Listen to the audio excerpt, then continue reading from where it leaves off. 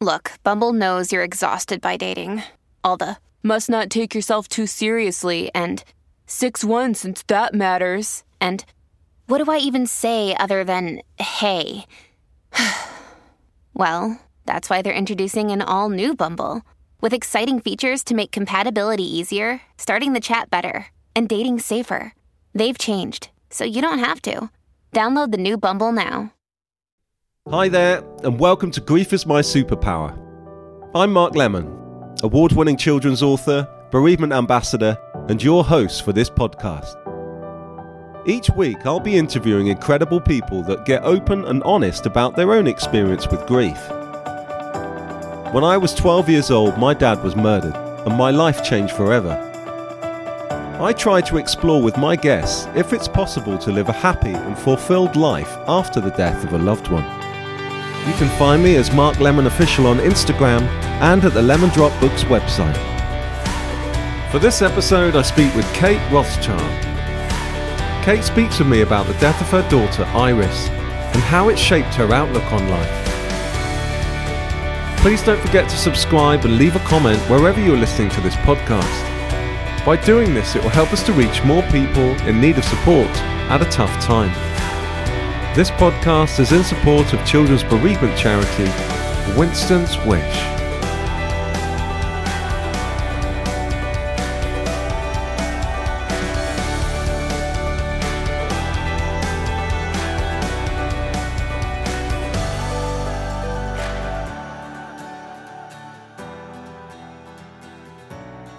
Okay, so as mentioned in my introduction, today I'm speaking with someone that I've recently connected with.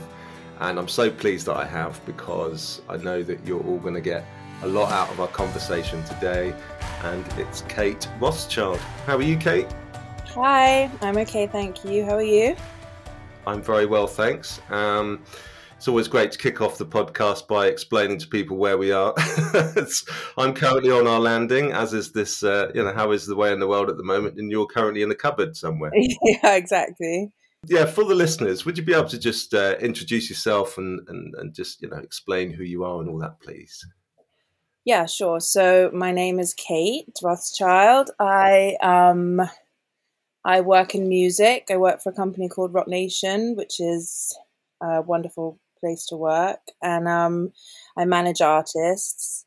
And yeah, that's about it, really. And obviously today we're here to talk about grief. And I was just wondering whether you'd be happy to sort of share your experience with grief, please. And I do know that, your grief has happened to you in many ways throughout your life. But I was just wondering whether you could just share with the listeners. Yeah, sure. So I, as you said, I have experienced loss throughout my life. So I lost my dad when I was 13. He took his own life. And then I lost my daughter on the same day, 8th of July, 20-something years later. So yeah, those are my two quite formative experiences with grief. I know we've spoken before off mic, obviously, about dates and how they can pop up so strangely throughout our lives. And would you be happy to maybe go into a bit more detail about what happened to your daughter, Iris? She was 15 and a half. She was your typical, very kind of sociable, outgoing teenager.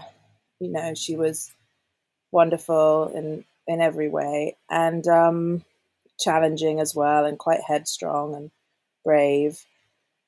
And she came.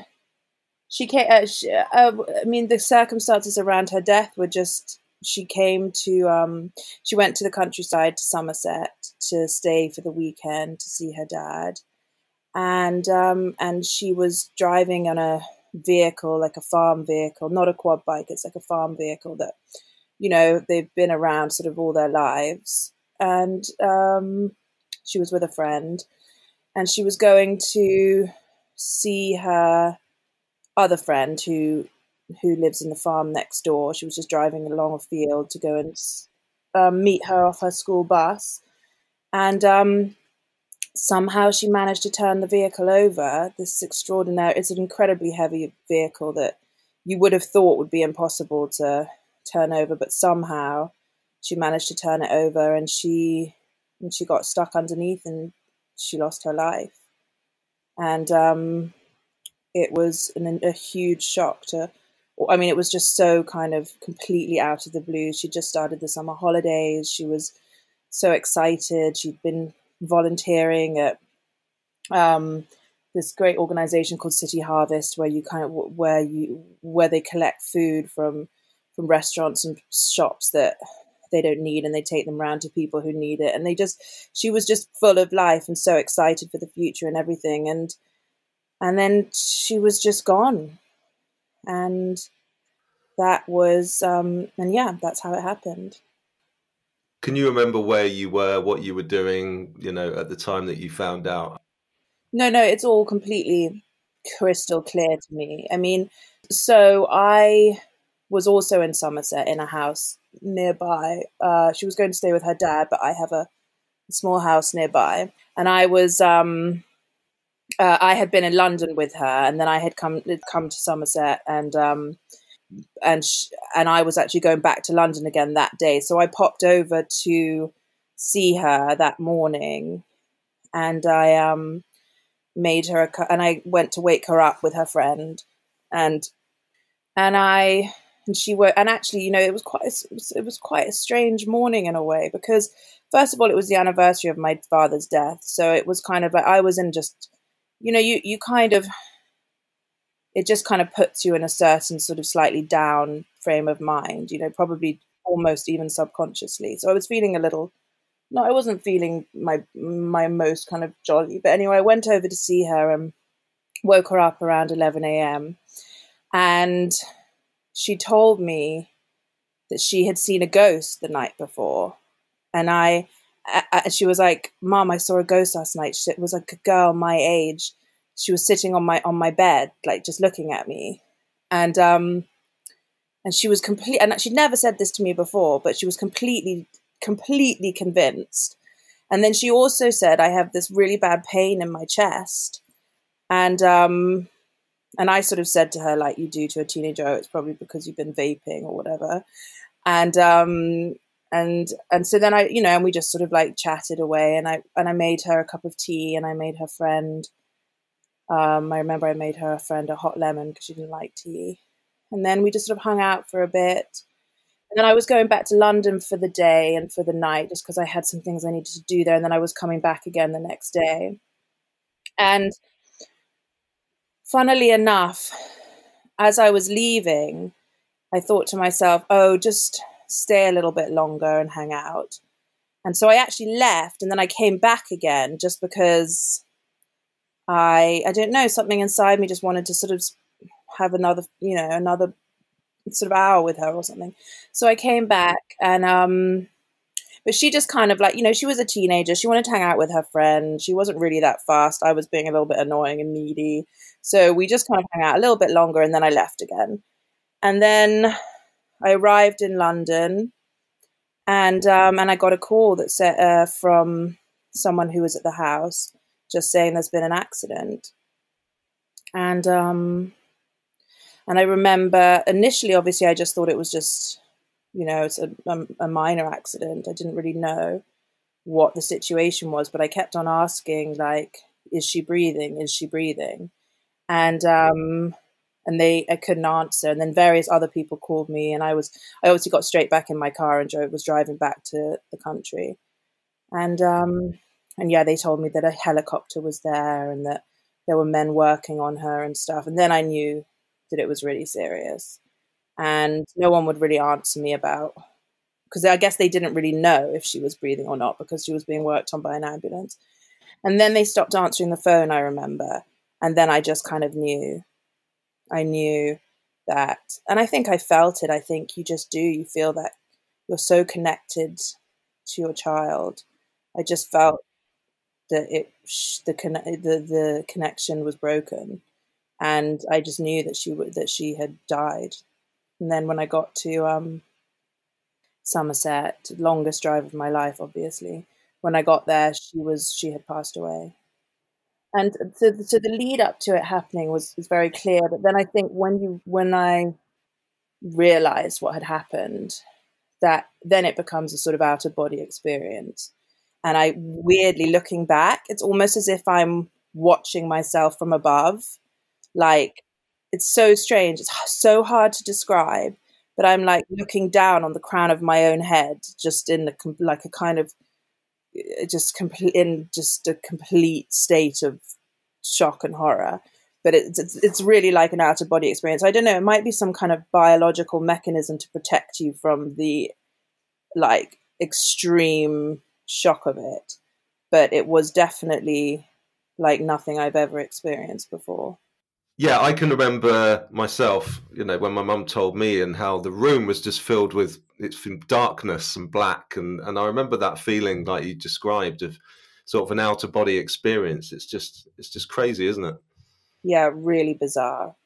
Yeah, like I said, I sometimes feel like maybe it's a way of kind of protecting yourself from the extreme shock of it. Like, I almost feel like we'd just drop down dead if it wasn't for that. Following Iris's death, and I always say that when someone special dies, a part of you dies with them, and I think that kind of also resonates in terms of what you said about the connection. You felt it was like you felt that connection had been broken. How do you think your grief has made you the person that you are today? I think that grief has changed me in many ways, some good and some not so good. I think it's made me stronger. I think it's they sort of call it scar tissue. They say it's stronger, don't they? It's almost as if the worst that could possibly happen has happened. So now I'm kind of almost bulletproof. It sort of puts everything into perspective. Little things that used to upset me don't anymore. Just nothing matters as much. But of course, it's also taken something from me. I've lost a connection to a sort of twin universe, which was really a huge part of my existence, the main part of my existence. And, Iris was my only daughter. I had her when I was practically a teenager. We grew up together, and no one will ever understand me the way she did. And I doubt I'll ever be able to navigate the inner world of another human being the way I could her. And, that's just sort of a multiverse of understanding and shared jokes and fears and experiences that I'm alone with now. And our relationship was very close, but also very private, because I was a single mother for much of her life. So there's really no one out there who kind of gets it, or get sort of, now that she's gone, it's just me who knows what's been lost. So I'm here and living, but there's a huge hole inside me and all around me in my life. That's a really interesting point, actually, because, like you just said, when someone dies, we're left with all those thoughts or those memories or those feelings. And how do you navigate those, on a daily basis in terms of yourself internally? Do you find journaling useful? Is it about listening to music? What do you find useful? In the early days, I found writing things down really useful. I don't do that so much anymore. The thing I find most useful is kind of going outside and walking in nature. I find nature to be really the most kind of calming and sort of cathartic thing. Getting outside and walking my dogs is really, really important to me. So I want to talk about sort of the way that you've honoured Iris's legacy in terms of, there's the shrine, isn't there?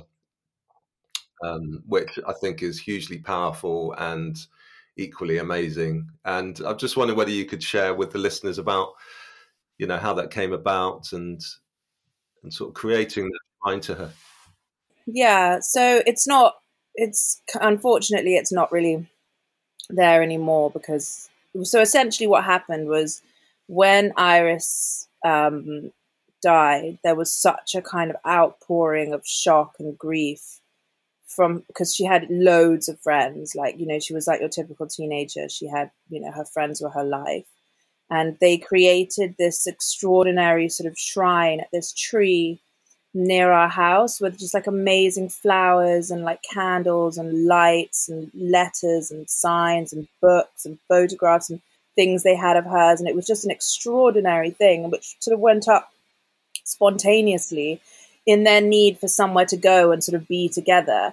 And so this tree became like a focal point for us all.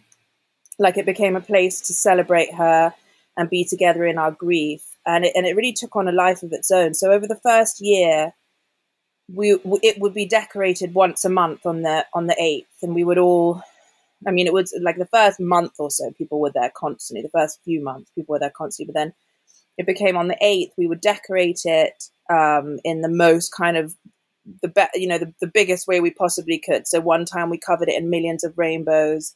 A rainbow colored ribbon, and another, it was like hundreds of balloons, and another was a fairy wonderland. And each season we would create like a new installation, like a Halloween theme or Christmas. And it was a way of saying we remember and we will never let anyone forget. And it was like a monument to her for everyone to see and feel her. And I think it was really, really helpful for all of us. It was just, I don't know, it was just a way of, you know, some coming together. And it also felt like we could do something for her. You know, as a mother, you spend your life cleaning up after your children or running around after them. And then suddenly there's nothing you can do for them. And you feel so helpless. And this felt like I could do something at least. And also for her friends too, who were so important to her. One thing I knew for sure is that I needed to create a space for her friends. You know, they all used to basically live at our house. And she was very much the center of her friend group. And she would have wanted me to look out for them as they were all so sort of devastated. And so this gave us all a way of feeling connected and supported. And yeah, so that was incredibly important. The tree was really the kind of central focal point for all of us. And then following on from the first year, sort of because the council got really fed up and was like sick of us decorating things out in like public spaces. So then what we do is we create like flower wreaths and light candles on the 8th every month. And also we put up a bench opposite her tree, which we also decorate, which also annoys the council. Such an incredible way of, honouring her legacy. And also, like you say, bringing in her friends and including her friends and also the family, you know. And I think that my next question was sort of how you've supported your sons through their grief. But, you know, I think that's a really lovely way of sort of including everybody, isn't it? Yeah, I think they found it really helpful. I mean, it's so hard with teenage boys. Like, they just don't want to talk about it really, and they don't want to see you cry, and they want to avoid uncomfortable conversations. And it's really difficult to get the balance right, because, you know, they are incredibly sensitive, but they also struggle with expressing it. And so I found that the practical task of kind of creating that every month all together, and I think they found that really helpful, because, you know, we'd all have to go out there and clear up the debris from the last decoration and collect flowers and leaves and branches to kind of make a wreath and light the candles. And then, you know, and then coming together. I just think grief is actually a very communal experience. And a lot of us, I think, almost like I probably naturally would have gone through it very privately, because I'm very private about it. I find it very difficult to cry in front of people. I find it really hard to talk about. This is the first time I've ever really spoken to anyone outside of my very immediate family. So I probably, you know, but it was because of her friends and this kind of that we really ended up kind of coming together. And I think, you know, it really does need to be a communal thing. I think it really helps. And so the boys found that really helpful. And it was kind of more structured. It was somewhere to direct their sadness and their pain towards creating these things for her each month. And then, because also when my dad died, like, we never spoke about it again, really. I don't know whether, you know, how your family dealt with it, but I never even knew the day he died until I was an adult. Like, I think it was just the way things were done back then. So it was really important to me to create at least a day a month where the boys sort of had to, could kind of have a bit of an outpouring and a bit of a focal point, and then they could kind of get back to living their life and being kids, Yeah, I completely agree. I did back in 1992 when my dad died. It's sort of that there was still that sort of stiff upper lip. Let's if we talk about it, we're going to upset him. We're going to and then that kind of, if I'm honest, that probably pushed me to where maybe your sons have been, not where they are, but in terms of sort of being a bit moody, not wanting to talk about it, because you're mirroring around other people around you, aren't you? And sort of in terms of, if they're not talking about it, I won't talk about it. And yeah, you don't want to make people feel uncomfortable, and you don't want to bring up difficult things. Yeah. I mean, especially in the circumstances that both our dads died, it's like you don't. It's not a dinner party chat, is it? Yeah, that's the thing. I think that really doesn't help, having kind of just sort of other stuff attached to it that's sort of quite scary in a way. Yeah. So, can you share 3 things that make you smile when you think of Iris? So thinking about her laugh and her sense of humor and some of her she was so funny, and some of her she was incredibly bright but also quite cutting, so she would have some really funny one-liners about people, I don't know, like the way I was dressed or something, and it was incredibly rude but incredibly funny. And so whenever I think of funny comments like that, that makes me laugh. Thinking about sitting her in her room with her talking about life for hours on end, even when I was absolutely desperate to go to bed, that always makes me smile. And how she would trash my room, my bathroom. I would literally come home and find lids off everything, towels in the bath, my clothes everywhere, like a tornado had gone through the room. And I never really minded, but that always makes me smile when I think back about it. Okay, we're going to move on to the questions from the children at children's bereavement charity, Winston's Wish. And the first one is, how do you make yourself feel happy when you're feeling sad? So like I said, I think the thing that makes me feel the happiest is going for walks outside in nature. I find the fresh air and the constancy and the kind of indifference of nature is very comforting. So many lives have been lived and lost in the lifetime of a single old tree or a river or the ocean. And it just makes me feel like we're not so important. Our losses are not so significant. It just makes me feel a bit better somehow. I don't know why. It's just, I find it very healing. And then, other than that, it's like hugging my boyfriend, people who I love, who are a comfort to me. He's a huge comfort to me, just being sort of close to someone that you love, not necessarily talking, but just being close. I find that incredibly healing and helpful. And then having a laugh with my boys, really. Okay, next one is, what piece of music reminds you of Iris? Well, all music reminds me of Iris. And for a year, I couldn't listen to any music because it just pulls something out of you. But specific songs would be Brazil by Declan McKenna, who she loved and who she actually got to meet one time because I had an artist playing at a festival and she came along and she got to meet him. So I'm really happy about that. And Hello by Adele, because we used to sing it at the top of our lungs in the car like maniacs. And also probably Jose Gonzalez, Heartbeats, because she loved that song and we played it at her funeral, and it's very much Iris, that song.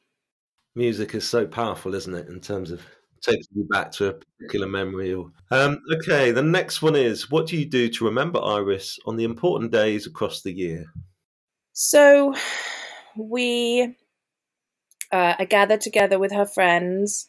Like I said, we decorate. Ben, Iris's father, created this extraordinary kind of stone circle for her. So we were in the place where she died. So we meet there sometimes, and we bring flowers, and we talk about her, and we remember her, and just, I don't know, we celebrate her really on her birthday and on the anniversary, the year anniversary. Yeah, that's what. And also I I mean, my Instagram has become like a shrine to Iris. Like, I don't really post about anything else now, so I try to post about her every month and on the big days. They sound really beautiful. Okay, what 3 things are you most thankful for at the moment? My boys, my sons, the people in my life, especially my boyfriend, Paul, and my sister, and my closest friends.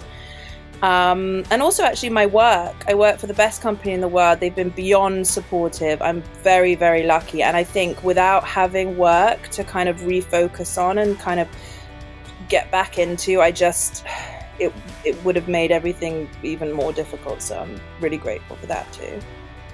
Right, so the last one, which can be a difficult one, but if you could sit down with Iris for one last time, what do you think you might like to say to her?